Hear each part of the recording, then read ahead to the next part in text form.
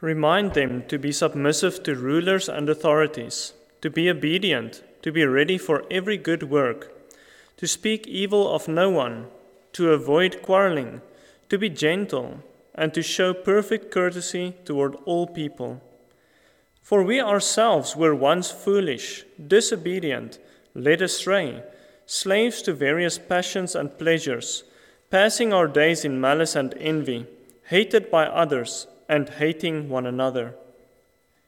But when the goodness and loving kindness of God our Savior appeared, He saved us, not because of the works done by us in righteousness, but according to His own mercy, by the washing of regeneration and renewal of the Holy Spirit, whom He poured out on us richly through Jesus Christ our Savior, so that being justified by His grace, we might become heirs according to the hope of eternal life.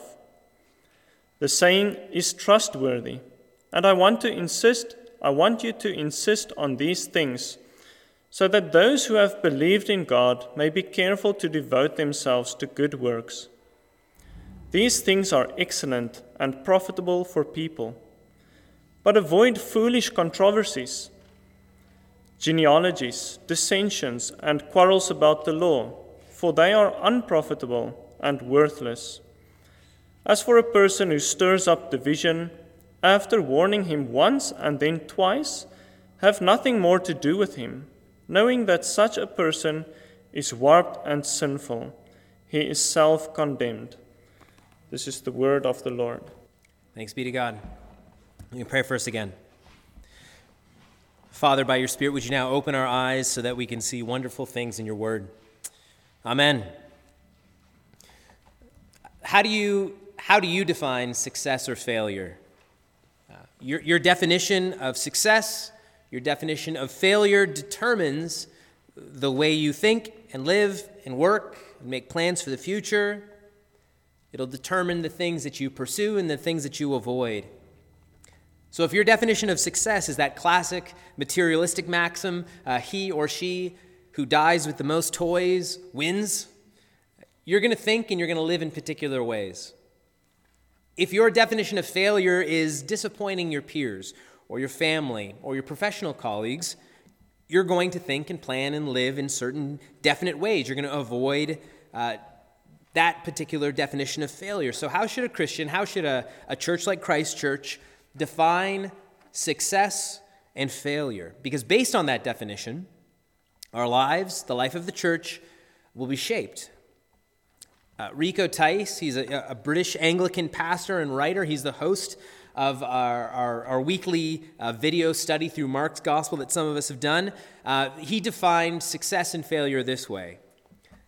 He said, "Success is hearing, 'Well done,' from the only lips that matter. Failure is being successful at things that don't truly matter at all." Now, this is what Rico's saying. Success as an individual Christian, as a church, is hearing God himself on the final day say to you, "Well done. You've been faithful. You've been hardworking. You've trusted in me and the things that I've said. You've gone after things that are excellent and profitable." And failure is finding out that we've spent all of our time, our attention, our affection on things that will be shown to be, on that final day, unprofitable and worthless.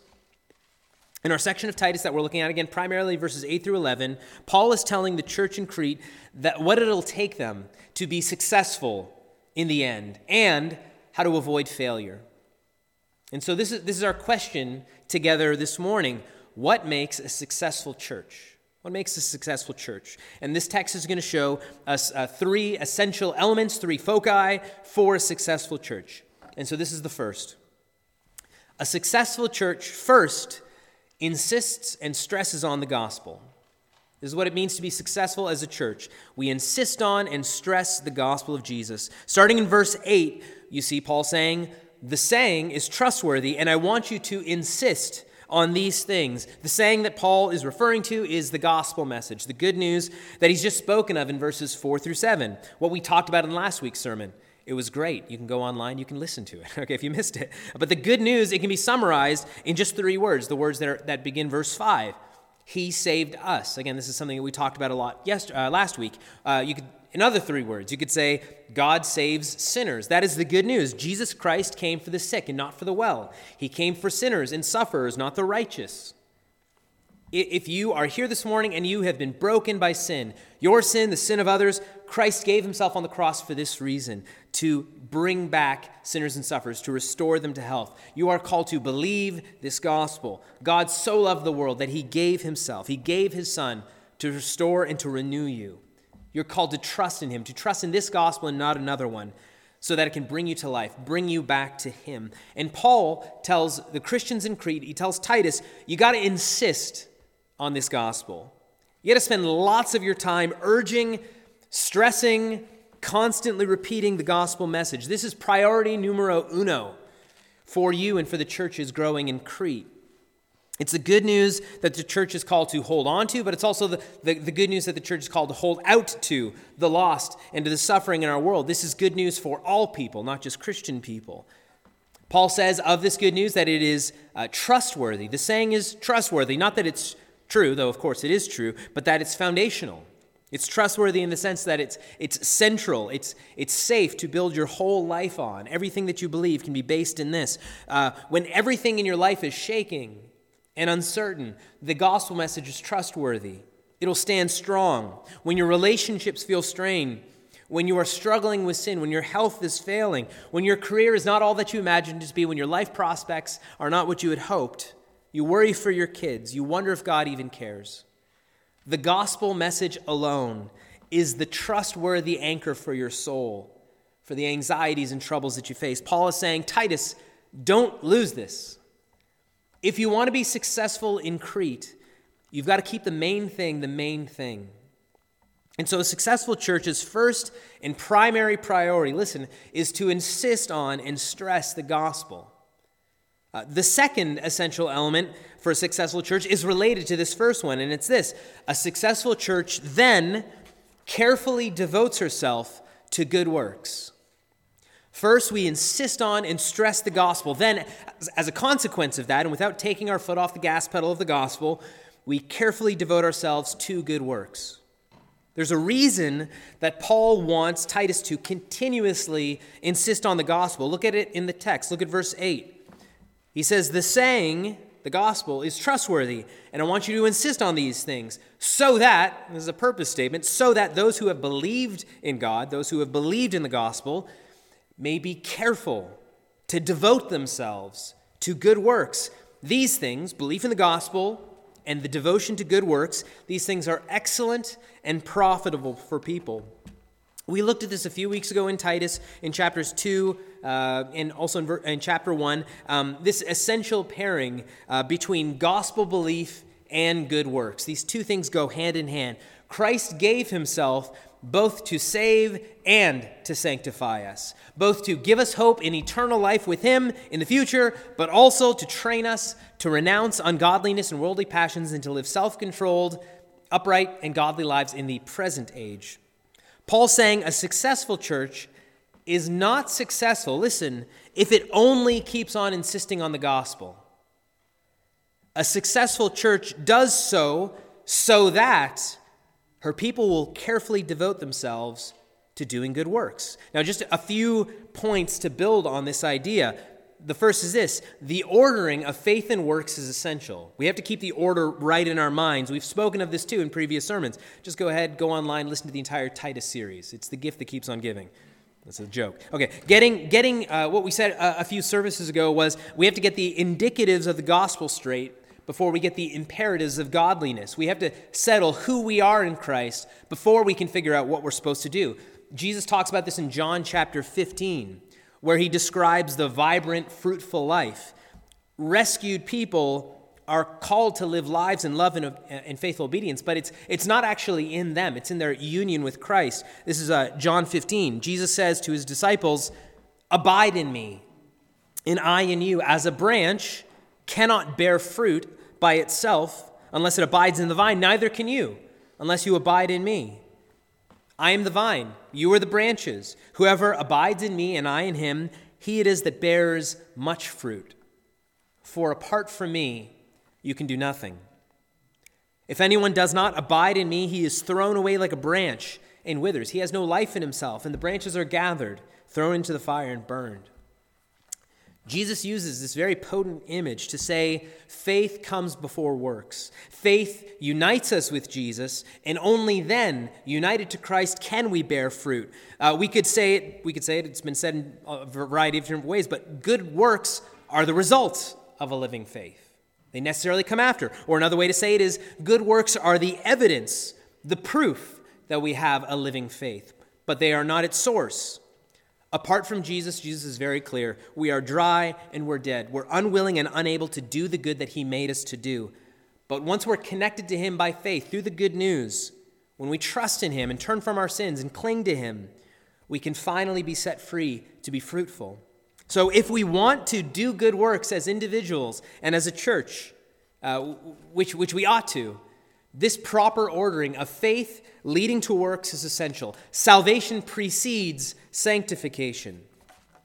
But the second caveat that we need to have, as we're thinking about the second point, is care and devotion to good works is also essential. Care and devotion to good works is also essential. According to the Scriptures, the ordering of faith and works is essential, but so is our attentive care and our focus and our devotion to doing good works together and as individuals. That's what verse 8 says very clearly. The gospel saying is trustworthy. I want you to insist on that so that those who have believed in the gospel, check, we've got our faith, may be careful to devote themselves to good works. And these things, both faith and good works, are excellent. They're profitable to people. Jesus is saying in John 15 is sometimes a bit confused. It's certainly describing to us the source of our power to do what's good. It's the Spirit's power in us, not something in ourselves. However, what Jesus is not saying in John 15, he's not describing to you the type of effort it'll actually take for Christians to do good works. He's not talking about the labor requirements. Doing good works is not easy. It's not easy. It doesn't happen automatically. It doesn't come unless we are careful and devoted to doing these things. Doing good works actually requires our effort. It requires planning. Faith is absolutely necessary for doing good works. You cannot do good works apart from faith. But God also says that doing good works will require intentionality and concentration and some planning. It demands that we be active and engaged and thoughtful. The images the Bible gives for the level of effort it takes for gospel-believing Christians to be faithful and fruitful in their lives is not the image of like a vacationer, on a beach chair, just saying like, I've got so much faith, let the good deeds just roll. They're just going to come out of my fingertips somehow. No. God gives images of some really hardworking folks, soldiers, athletes, farmers, right? Paul gives these three images to his protege Timothy in 2 Timothy chapter 2 when he's giving him instructions on succeeding in his calling as a pastor. He's preparing him, he's warning him of the effort and commitment it'll actually take. Paul says, Timothy, if you want to be successful at doing the good works that God has planned for you, you need to be careful and live like a soldier. Have the mindset of a soldier. To do good will mean you'll have to cut out certain civilian pursuits that the people around you are just pursuing at will. You're doing that for a particular purpose so that you can please Christ, your enlisting officer. Timothy, you're going to have to live like an athlete. You'll need incredible self-discipline and focus. You can't live like everybody else. You can't have the same, diet and exercise routine. You're going to have to think ahead. You're going to have to get fit. You're going to need to strategize and prepare for the race that's set before you. Timothy, you must be devoted to good works in the same way that a hard-working farmer is devoted to his crops. To get a fruitful harvest will not happen automatically. You will need to toil the land and weed. It will require your blood, sweat, and tears, not just your good intentions. Friends, listen, to be successful as a church, the gospel must be central. It must be foundational to you. But then, with the Spirit's help, you must plan with careful attentiveness good deeds, or they won't happen. This is some real talk for us, all right? Your compassion and your sympathy for the poor and needy in our city on its own will not feed or clothe a single solitary person. Your good intentions alone do not bless your neighbors in any way. Your desire for your friends to know Christ, if left without any effort on your part, will accomplish precisely nothing. So we should maybe do some workshopping right now together to consider what care and devotion might look like. Here's one example. God has called his people to be financially generous. Right? This is part of the good works that he's called us to give some of what he's given to us cheerfully and sacrificially to support the work of the gospel by giving to the church, to alleviate the very real suffering of the poor in our city and our world. But listen, this will only happen if you're careful and devoted to it. Do you have a plan to give? Like, have you thought about the very practical steps ahead of you? How much can I budget for? Will I start giving automatically or monthly, by cash or by check? Am I giving an amount that's generous, that's sacrificial? How much is that? Faith, listen, is necessary for generosity. Only people who know deep in their hearts that in Christ they have everything they need. Only they can give rightly. They don't have to give with clingy hearts. They can give cheerfully, knowing that in Christ they're fully cared for. But listen, faith isn't sufficient on its own. You also then need to be careful and devoted to giving. What about serving other people? Are you careful in planning to be hospitable and welcoming to your neighbors, to do good alongside the church? Or do you think it'll just happen because you've got Christian faith? Do you make an effort to get to know, your coworkers and your neighbors well enough to know what practical needs they actually have? Do you set time aside in your calendar? I'm gonna clear out, my Wednesdays and my Sunday mornings and every second Saturday when the church does second Saturday stuff, so that I can spend time intentionally with people from Christ Church. I can serve the city on these second Saturdays. See, faith is essential. It's necessary for serving others. We serve others wrongly unless we see ourselves, we see them, we see Christ rightly. But faith all by itself doesn't serve the needs of anyone. We also must then be careful and devoted to serving others, to plan for it. So what is a successful church? Where are we? A successful church insists on and stresses the gospel, never lets go of it. Then she carefully devotes herself to good works. The church is to plan and act and to hustle for the kingdom. Finally, the third focus of a successful church. A successful church avoids foolish controversies and people. Verses 9 through 11 in the text, Paul tells Titus that in order to focus on things that are excellent and profitable, that is good works and the gospel, he's going to have to not focus on certain things. Things that he says at the end of verse 9, he describes, if you look there, these things are unprofitable and worthless. This is addition through subtraction. Titus, if you want to keep the main thing, don't let peripheral, unimportant, unfruitful things start becoming the main thing for you. So Paul here particularly mentions contentious and divisive controversies and people. They existed then as they do now. People who just want to argue. They just want to explore speculative, unknowable theology. They want to stir people up, and they don't want to focus on the gospel that's been delivered to us, and they don't want to focus on good deeds. They want to do other stuff.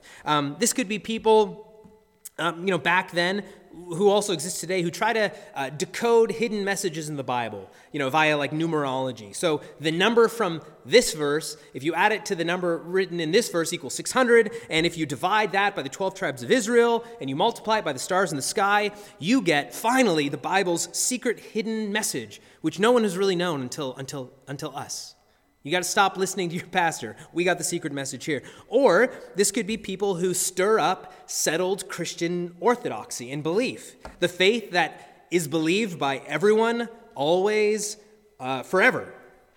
In that time, it would be people who would deny that Jesus came in the flesh. Say, no, he just came as a spirit. He wasn't actually a man.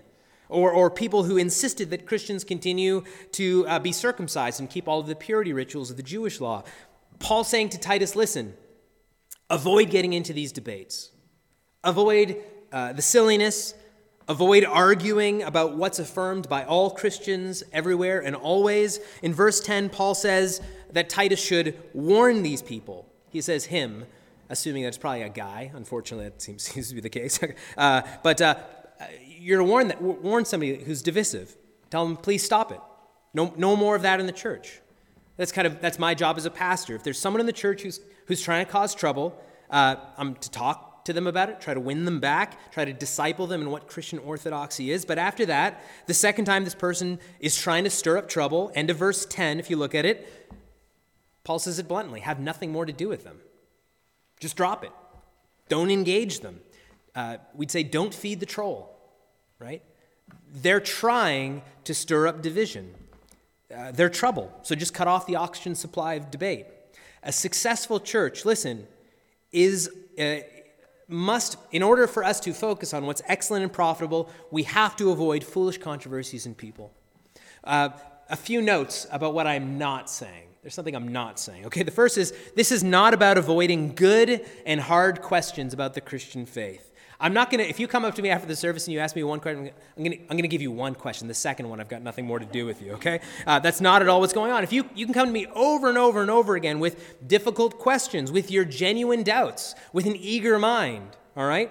This is not about not digging deeply into challenging things. The original Bibles of the original languages of the Bible, trying to understand, deeper or somewhat abstract theological concepts, doing it for the glory of God. It's also not about loving, friendly, but often vigorous debates between Christians about important doctrinal issues that have given some distinctions to denominations and Christian traditions through the age. Paul's referring to, look at verse 10, really clearly, to a person who stirs up division, who is intentionally trying to stir up division. That word in Greek is heretikon. This is where we get our English word heretic, right? This is a person who knows better. They know the truth. They've actually received sound teaching, but they arrogantly think, I know better. Or my little group, my little theology group, we know better. That they have special knowledge that no Christians anywhere ever have attained to. This is a person who, despite knowing better, despite being warned by pastors and Christians, they just plow ahead and they intentionally try to subvert the orthodox faith and practice of Christians. They attempt to divide the church. And so here's a reminder for us, friends. Again, if we want to focus together as a church on what's excellent and profitable, there are some people, some ideas in the public sphere, books, podcasts, magazines, blogs, that we should just avoid. We shouldn't give them any air. These are ostensibly produced by Christians who make it sound like, hey, I'm just asking questions. Yeah, I know this is new and radical, that no one's ever thought of this, but Jesus was new and radical and fresh. Look, you shouldn't waste your time with it.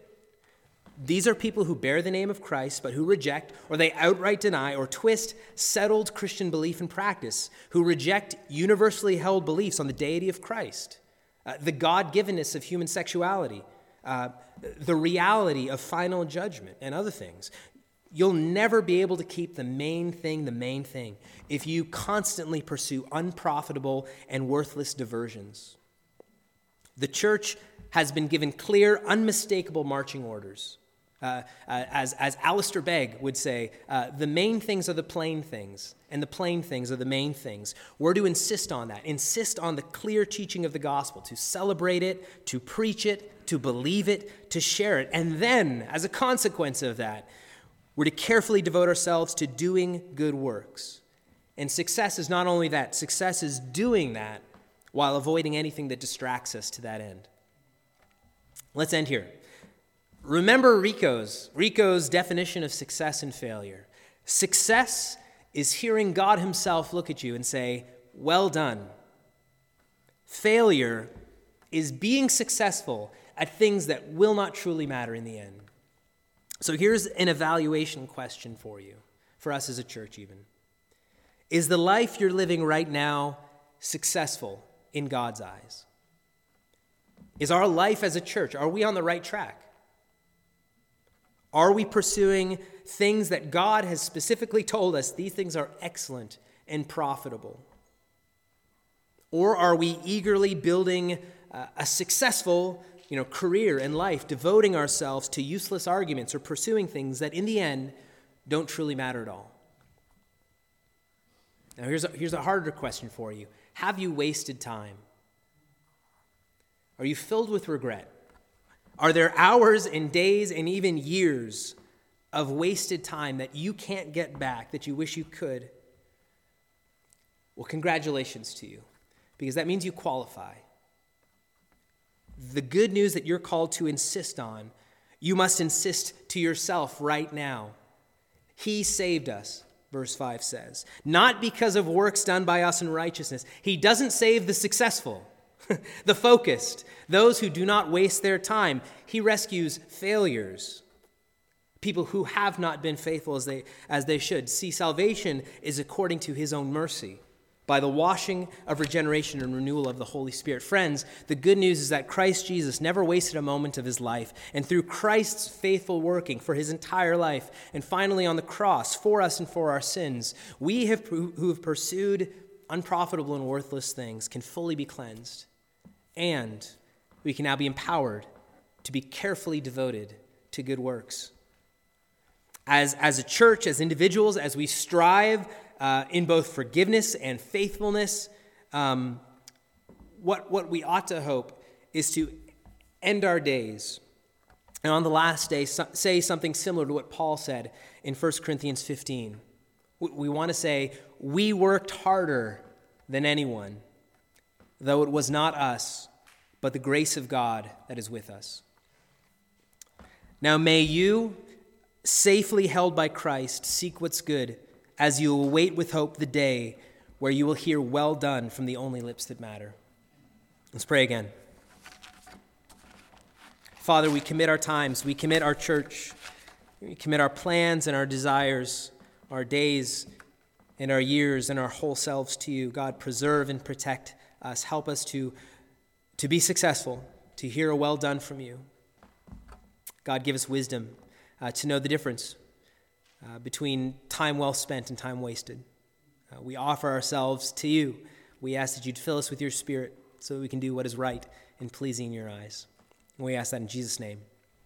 Amen.